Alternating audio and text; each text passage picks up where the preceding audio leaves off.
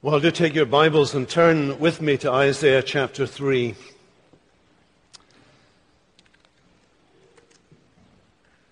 In the Batman movies, always one to introduce culture on a Sunday morning. In the Batman movies, Gotham, the city in which he lives, is descending into anarchy and chaos. Gangs rule the streets, intimidate the inhabitants, fleece the poor, control the economy, and enjoy the good life while the city's infrastructure crumbles. The poor get poorer, the quality of life deteriorates. Meanwhile, the terrified citizenry try to resolve the problem by appointing new leaders. Quality leaders never seem to stand up, never seem to present themselves. Those who are appointed end up being weak and ineffectual, scarcely up to the task. Now, there's nothing more frightening than belonging to a society that's on the skids, that's falling apart at the seams, that is in long-term decline. And often in such circumstances, one of the features of a society in decline is that the leadership begins to demonstrate that. Weak people try to grapple with the problems that are beyond their ability or their wisdom to solve. Meanwhile, those who are best placed to lead are avoiding the positions of leadership. They opt out to make their money, secure their pension, enjoy their retirement, while they leave the society to go to the dogs. Well, in many ways, that's a picture that we have painted in chapters 2 and 3 of Isaiah. It's a society, Judah and Jerusalem, that has gone to seed and is reaping what it sowed. It's a society under judgment. And you can be sure that what God says about Judah and Jerusalem, he would say about any society that behaved and acted the way that Judah and Jerusalem did. But he's not talking about any society. He is talking specifically of a particular city, Jerusalem, a particular people, Judah. And he is speaking about the covenant community. That is, those people to whom God had a binding relationship and with whom that relationship had been fixed by God's decree, by laws that had been established between them, by promises that God had made, and by resolutions that the people had made, that they would keep his word. And God's promise that if they kept his word, they could keep their land. But now they're all up for grabs. The promises are up in the air because the people have turned away from God. Now that's the background. When we read the story of Judah and Jerusalem in Isaiah's day, and we think, how does this apply to us today? It does not apply directly to America, but it does apply to America's church and the world's church, which is a holy nation under God, established like Israel was, to declare God's glories to a watching world. What is the fundamental problem? Well, we began our reading today in verse 22 of chapter 2. It's quite crucial, because that verse lies at the heart of this section, chapters 2 and 3, and describes what it is fundamentally that is the human problem, the problem among the people of God. And it's put like this: stop esteeming man, or stop regarding man, or stop putting your trust in man, in humanity, in whose nostrils is breath. For of what account is he? In the end, of what account is he? God is saying to his people, you're disregarding me, you're not trusting me, you're not highly esteeming me, but you have substitutes for me. There are those personalities, celebrities, characters, individuals in whom you are placing your trust, thinking that they have the wisdom, they have the power, they have the influence, they have the ability to get you out of this hole in which you find yourself. And God says to the people of God, don't put your trust anywhere else other than in me. That's his exhortation, right at the heart of this section of the promise of the prophet Isaiah. And of course, what he is warning them about is any effort on the part of God's people, not only to trust in human leaders, but to trust in human wisdom, or to trust in human reason, or human opinion. Rather, they are to put their trust in God. Nor are they to seek the praise of other people, the praise of other people becoming greater to us than the praise of God. What does he say? He says, in the end, wherever you put your trust outside of God, wherever it goes, to whomever it goes, no matter how great they are, no matter how gifted they are, no matter how impressive they are, no matter how talented they are, no matter how powerful they appear to be, in the end, if you put your trust anywhere other than in God, you will be massively disappointed. Massively disappointed. Because they're only clay. Their breath comes from God and can be taken from them by God. Of what account are they ultimately? Ultimately. Impressive to us now, but of no account ultimately. And so the opening words of chapter 3, verse 1, bring us back into focus from looking at people, whoever they are, within the church, this is, by the way, not the world at large, but within the family of God, the church of God. Looking at people, God puts himself up front and center. It is not the sovereign self that we have to reckon with. It is not sovereign humanity that holds our fate. It is not the sovereign leader that we must worry about. Rather, it is the Lord God of hosts. Literally, that means the sovereign Yahweh of hosts. He's the one who's against us.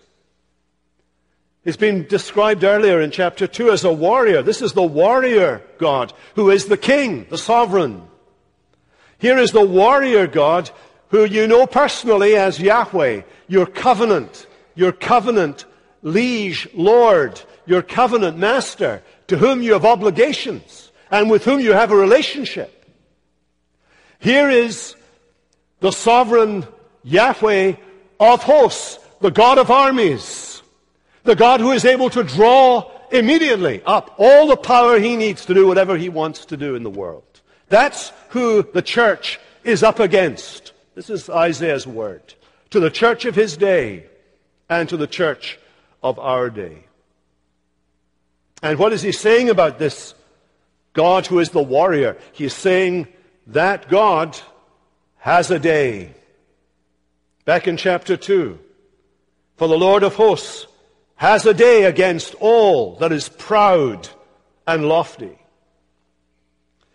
In chapter 3, verse 1, for behold, the Lord of hosts is taking away stuff. Verse 11, verse 17, the Lord alone will be exalted in that day. That's chapter 2. That's what the people needed to see. They needed God to be big in their minds. They needed their understanding of God and their respect for God and their honoring of God and their esteem of God to be bigger than their esteem of any other human being, no matter who they were, no matter how gifted they were or how powerful they were. They needed God at the very heart of their thinking. What does this chapter say? It says that God, who is one day going to bring about a final judgment, which is what chapter 2 was talking about from verse 6 and following. This God is still in the business of judging the world, even now. No, not judging the world now, judging the church now, judging the people of God now, starting with Israel. The northern tribes, the 10 tribes that would disappear in Isaiah's lifetime. Jerusalem that would fall to Babylon 100 years later on. The exile of the population for over 70 years in Babylon. Ultimately, the fall of Jerusalem under Titus in AD 70. 800 years after Isaiah. the destruction and obliteration of the temple, which has never been rebuilt to this day. But beyond even Israel, to the church of God, Jesus says to his people, I will prune the branches that you bring forth the fruit of repentance. He warns his church that he disciplines and he purifies his church in order to bring it back to himself, in order to make his church a light to the nations and a magnet to the peoples and bring them back to God. Now that's the great context then of this passage. God appears as a warrior in verse 1, and he appears in verse 13 as a judge. The Lord has taken his place to contend. He stands to judge peoples. The Lord will enter into judgment with, and describes what God is about. And this idea of God being a judge, of course, is alien to people's perception of what the Christian message is about today. And yet we have to say that this judgment of God is not only the final judgment that's coming at the end of history, but presently is the way in which God is dealing with his people. That's an interesting thing, isn't it? Judgment begins in the house of God. You see, this passage we read today and the end of chapter 2, which goes with it, is actually bracketed together in Isaiah with two remarkable prophecies about the future. These two remarkable prophecies about the future are very positive and wonderful. They're glorious prophecies. At the beginning of chapter 2 it starts, that shall come to pass in the latter days that the mountain of the house of the Lord shall be established as the highest of the mountains. And verse 3, many people shall come and say, let's go to the mountain of the house of the Lord, that he may teach us his ways. What a great vision that is for the future. In chapter 4, verse 2, there'll be a day when the branch of the Lord shall be beautiful and glorious, and the fruit of the land shall be the pride and honor of the survivors of Israel. And it's a glorious picture of the future. But between these two pictures of the glorious future, there is this immediate present. The Lord of hosts is taking away from Jerusalem and from Judah. Why is he doing that? Well, here let me take you a moment to explain the difference between the Old Testament, as we call it, the Hebrew Scriptures, and the New Testament. In the New Testament, whenever Jesus talks about judgment, he is talking about the end of history and the judgment of the world, after which there is absolutely no hope of change, no prospect of salvation, only utter condemnation. Jesus is the one who invariably speaks about hell and the fires of hell and the torments of hell. If you want to know who talks about that in Scripture, Jesus does it more than anybody else. But when you read about judgment in the Old Testament, it is almost invariably the judgment of God's people with a view to the salvation of the world. You can see that here in Isaiah in these 4 chapters, 2 to 4. Salvation encompasses these sections. The judgment that's going to fall on Judah and Jerusalem is so that ultimately this great vision of the future, when peoples pour into the house of God, come looking for God and longing for God and finding God, that will actually happen. And in the process, God judges the church. Now, isn't that an interesting thing? And what Isaiah describes here in these verses is that God judges the church by taking away everything that it trusts in as a substitute for trusting in God. Look at that. You can see it in the opening verse. The Lord of hosts is taking away. And in verse 18, in that day the Lord will take away. What does he take away? Everything that we're trusting in. Look at verse 1 again. The Lord of hosts is taking away from Jerusalem and from Judah support and supply. In the Hebrew, there's only one word used there. It's used twice, once in the masculine, once in the feminine, translated support and supply in our English translations. And what it does is, in that repetition of the masculine and the feminine, is encompasses everything. Totality. It exhausts the category. Everything that you're trusting in, everything that you're depending on, everything you're looking to for support and supply, all of that, everything you can imagine, everything is comprehended. And God is going to take it all away. He's going to pull all of those supports away. Immediately he was going to do it through the Assyrians, to the people of Judah and Jerusalem and northern Israel. He was going to send in the Assyrians, and the Assyrians would lay siege to their cities and their towns, and there would be famine and death and the removal of leaders by death or deportation and a breakdown of social order, and it would happen to Jerusalem that way. God says to them, whatever you think about when you think about what you trust in, I'm going to pull it away. Whether you think of bread and water, verse 1, or whether you think of these mighty men and soldiers and judges and prophets and diviners and elders and captains of 50 and men of rank and counselors and magicians and experts, I'm going to remove everything you've ever put your trust in. Both the legitimate things and the illegitimate things. The godly things and the ungodly things. I'm going to pull them all out from under you. That's part of the judgment that God promises.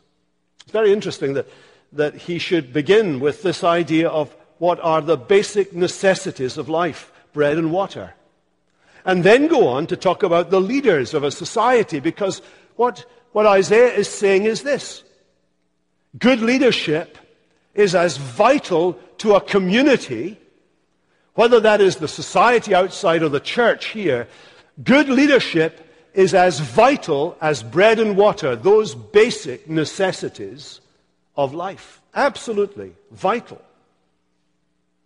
If I can illustrate it from the society outside, back in the 1930s, when all Europe was falling like ninepins before the Nazi tyranny, and Britain was isolated within Europe, the leaders of Britain were wanting to roll over onto their backs and make peace with the dictator. Everybody in Parliament was wanting to do that. There was a great move, the most amazing loss of nerve before a mighty enemy in history. Only one man who was pilloried by his colleagues, who was lambasted in the media, one man spoke out again and again and again and again, making speech after speech after speech, being disregarded over and over again, everything he said being used as a joke, as something to play with rather than take seriously. That man, of course, was Winston Churchill. But supposing there had been no Winston Churchill, supposing in the end there had been no one to go into the gap, then you would have had a society there, as we have described here in chapter 3. There was a massive failure of leadership. And so we find, for example, this word in verse 12 or verse 4, I will make boys their princes, and infants shall rule over them, says the Lord. Later on he says, O my people, your guides mislead you, and they have swallowed up the course of your paths. The very people who should know what to do, the people who should be guiding them and leading them, are taking them off course. There's no one to step into leadership. Leadership in God's church is a gift of God. And there are clearly delineated requirements for godly leadership in the Scriptures. And when we choose to flout those requirements, when we choose to cut corners, when we appoint whom we please, we run the risk of getting the leaders we want and losing the plot into the bargain. Look at the list. God's going to take away all the mighty men and the soldiers, the warriors in whom they trusted. They believed, you see, they had it in their heads, we're not going to trust that God will turn up on a day that we're attacked. What we'll do is we'll make sure our army's big enough to deal with it if God doesn't arrive. We'll make sure we've got the technology to deal with it if God doesn't turn up on that day. Instead of trusting in God, they trusted in their army. Instead of trusting in God's wisdom, they trust the people they could consult, their prophets and their diviners and their elders and so on. They would listen to these people, but they would not listen to God. And so God strips them away. He takes the military away, the civil authorities away, the politicians, the judiciary, all of those who are in leadership away. He even takes the prophet away. Because when God starts to judge his church, one of the casualties is the word of God. Amos, you remember, says to the people, "Behold, the days are coming, declares the Lord, when I will send a famine on the land, not a famine for bread or a thirst for water, but of hearing the words of the Lord. They shall wander from sea to sea, north to south, east to west, run to and fro, seeking the word of the Lord, and they shall not find it." They shall not find it. God takes away the prophet. He takes away the substitute for the prophet, the illegitimate leader, the diviner, the soothsayer, the spiritual guide, as it were, who was the replacement for the prophet when God's word isn't coming through the prophet, or they don't like what the prophet is saying. As God said to Ezekiel, my people like to listen to you. They love to listen to the sound of your voice. To you, you're like a beautiful bird song singing in the trees. They love the sound of what you're saying, but they don't do what you say. When the people of God stop listening to the word of God in a believing and obedient sense, well, God sends other kinds of speakers, other kinds of teachers. And so you have the leadership of the unworthy. Do you see this? Verse 4, "I will make boys their princes, and infants shall rule over them." The inexperienced leader is a sign of judgment on the church. Ruled by the inexperienced leads to disaster for the church. They may think they're great people. They may make much noise. They may go in for great display. But they're children. This is what happens to nations when leadership falls so low it's held in contempt by the people. Nobody takes them seriously anymore. They haven't any gravitas anymore. I well remember one general election in Britain when we had one of, I think, our youngest prime minister ever.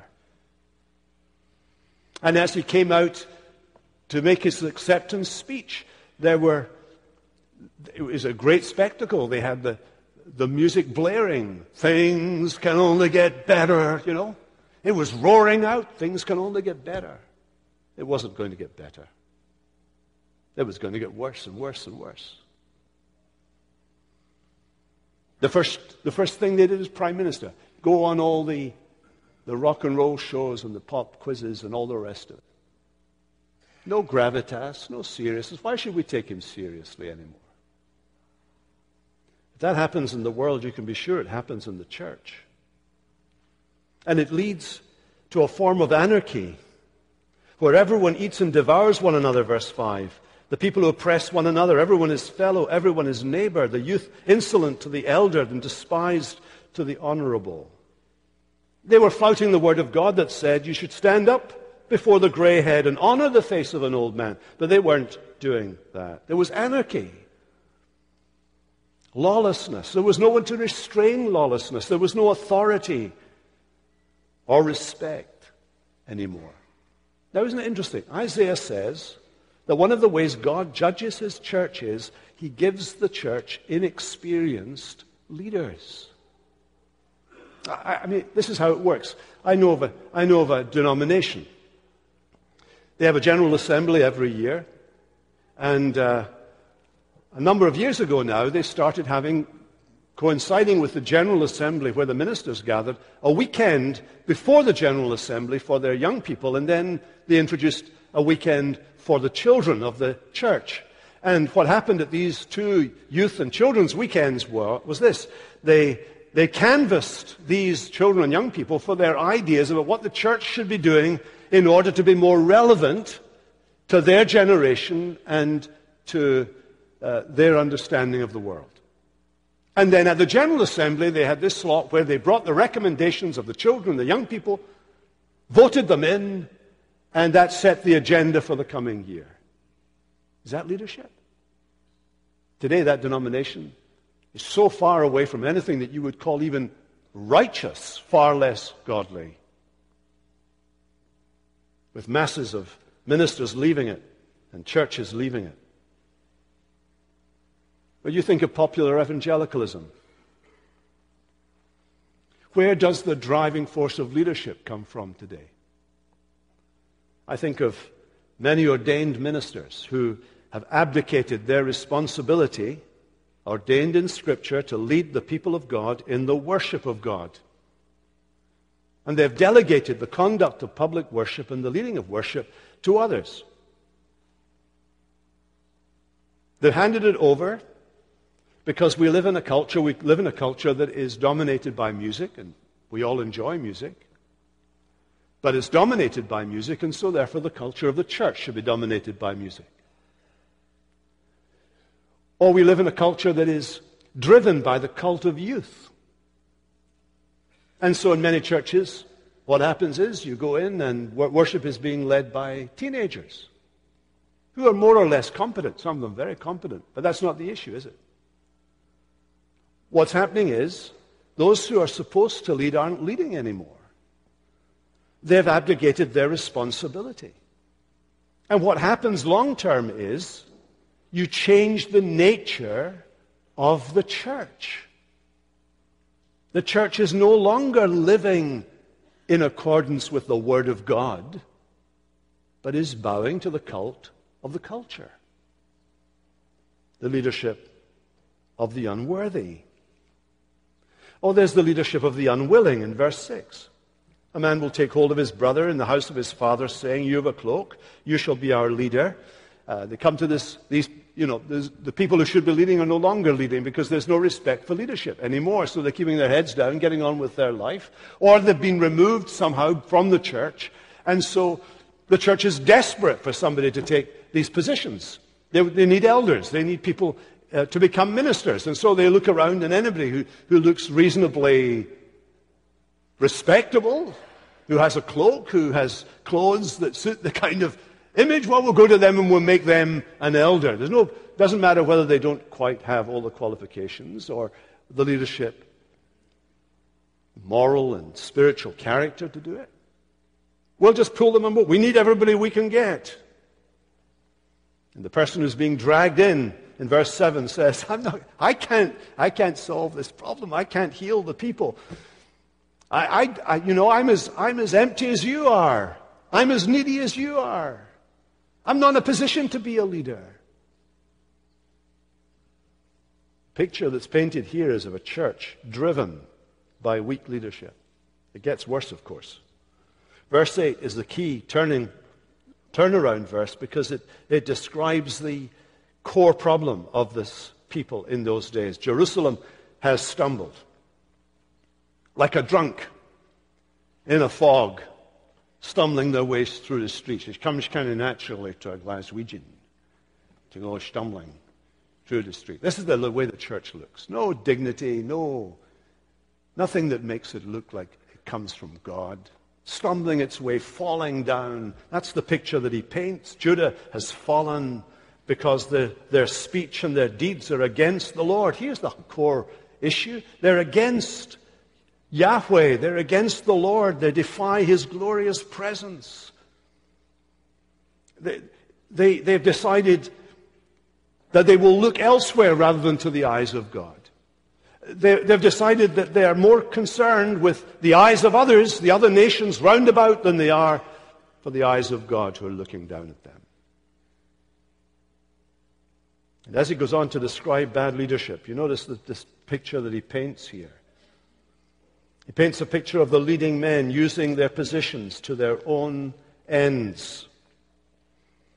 The Lord has taken his place to contend and stand and judge against the peoples. It's you who have devoured the vineyard. The vineyard is the people of God, Israel. You have devoured the vineyard. You've spoiled the poor in your houses. You've crushed my people, grinding the face of the poor, declares the Lord of hosts. In Isaiah, the poor and the afflicted are the believing remnant within Israel. They're the godly people in the nation. And what these people, these new leaders, these bad leaders are doing, these people in influence are doing, is they are devouring and crushing my people. God uses that expression twice in verse 12. In verse 15, it refers to his people. God's people. This is the biblical image of the community of God's people. And these leaders are devouring it, crushing it. My people. Those who believe in me have been marginalized, pushed to the edges of the church, and everybody else, in a sense, is setting the tone and the pace of the direction the church is going. You see, all this is in the context of a courtroom scene in verse 13 and 14. God is judging his people and he's bringing the evidence to bear against them. Jesus echoes this language. He talks about false leaders and he says false leaders are like the thief that comes only to steal and kill and destroy. They're out for what they can get. They're out to make a name for themselves, or they're out to make money for themselves. Or they're out just to have influence and to throw their weight around. I know what it's like in some churches, where little men who can't make it in the world use their position of influence in the church to throw their weight around and bully other people. And that's what these people were doing. Jesus says, the thief comes only to steal, kill, destroy, but I am come that they might have life and have it abundantly. I am the good shepherd. That is the good leader. The good leader lays down his life for the sheep. And the leading women are no better than the leading men. Isaiah gives this great big description, which Carl drew our attention to. The Lord said, because the daughters of Zion are haughty and walk with outstretched necks. You have no idea, by the way. Let me just give you a little transcultural comment here. You have no idea how difficult it would be to read this in England. Because if I said the word haughty in England, they would think I was expressing the word H-O-T-T-Y, which is used, so I'm told anyway, it's used of certain women. So, it would fit the context.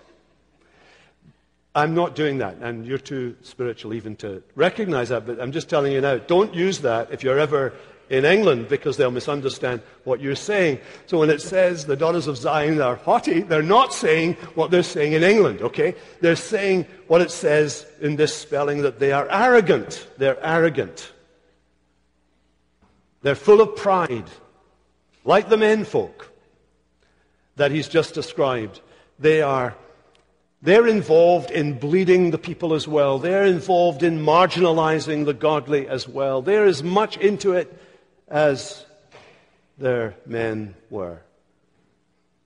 And this whole list of the armlets and the headdresses and so on, many of these things were associated with the worship of the foreign gods, the gods of the nations round about. God doesn't really mind if you're here with a handbag or a mantle or a festal robe or whatever it is. There's not many turbans or veils, but he's not really bothered about that. And if you've got perfume on, thank you. And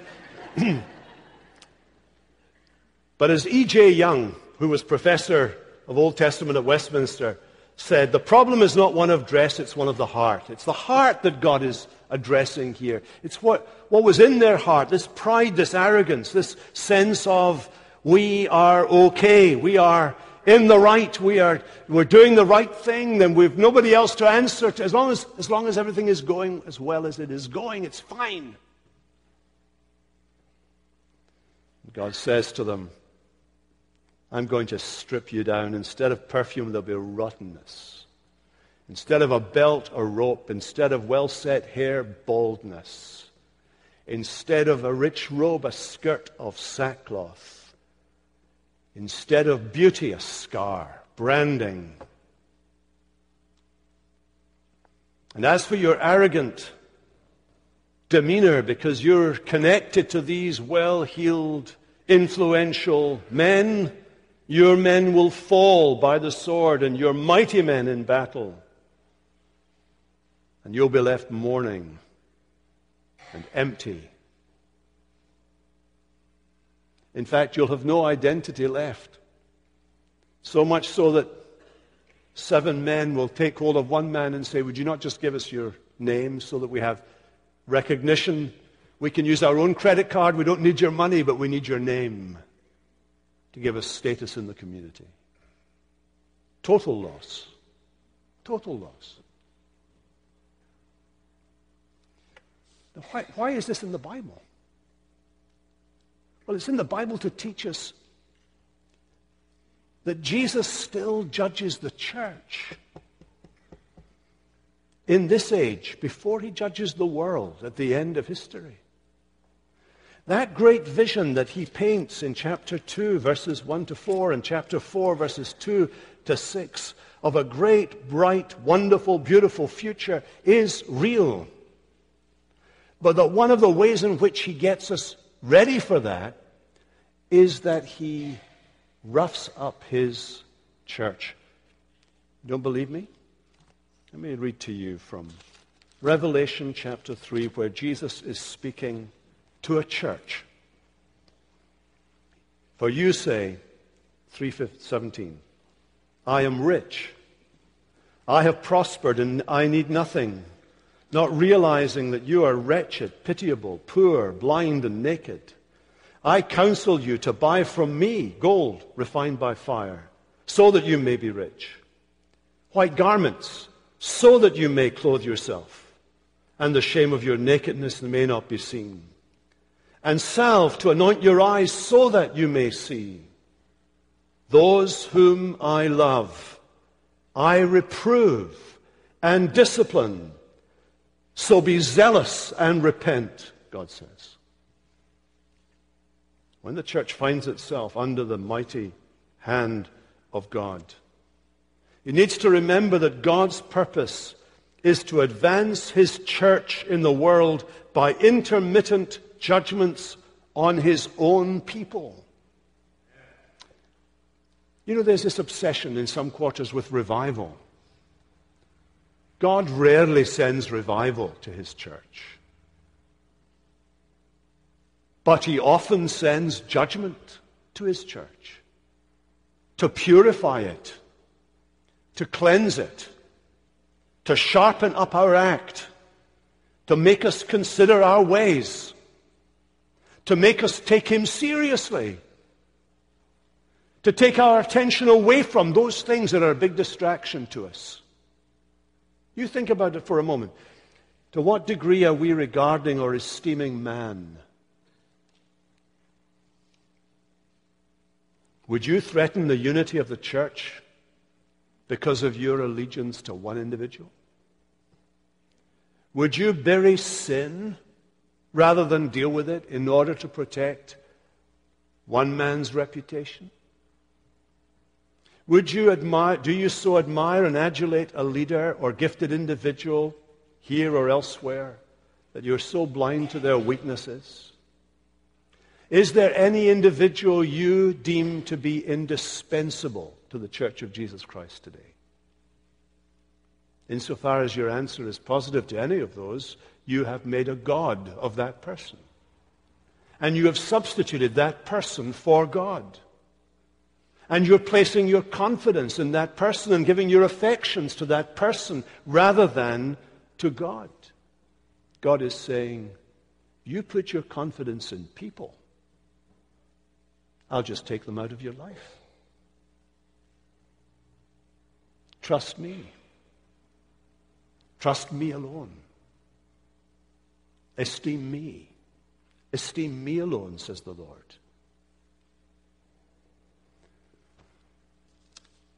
It's a relevant word to the church, isn't it? Jerusalem fell. 100 years after Isaiah, 800 years after Isaiah. And wherever the church has risen in its arrogance, to take confidence in its own gifts,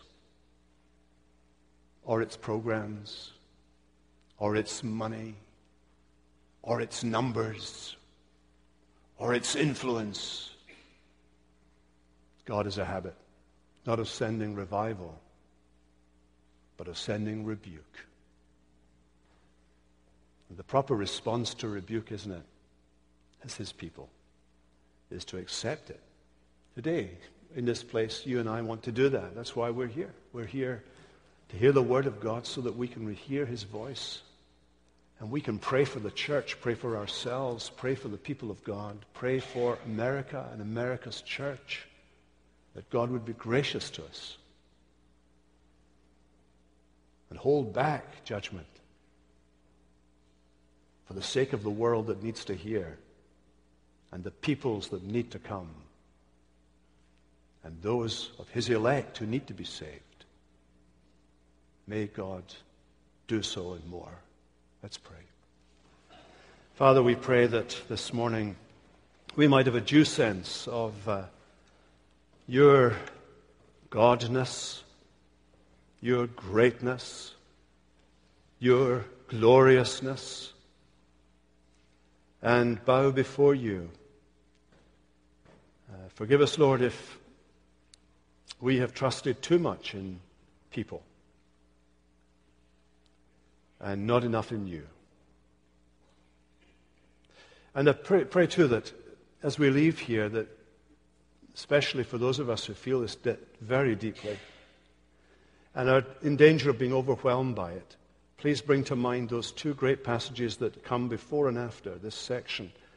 They remind us of the glorious day when at the end of history many will come from east and west and north and south and sit down with us in the kingdom of God. Help us to keep that focus in view, we ask, in Jesus' name. Amen.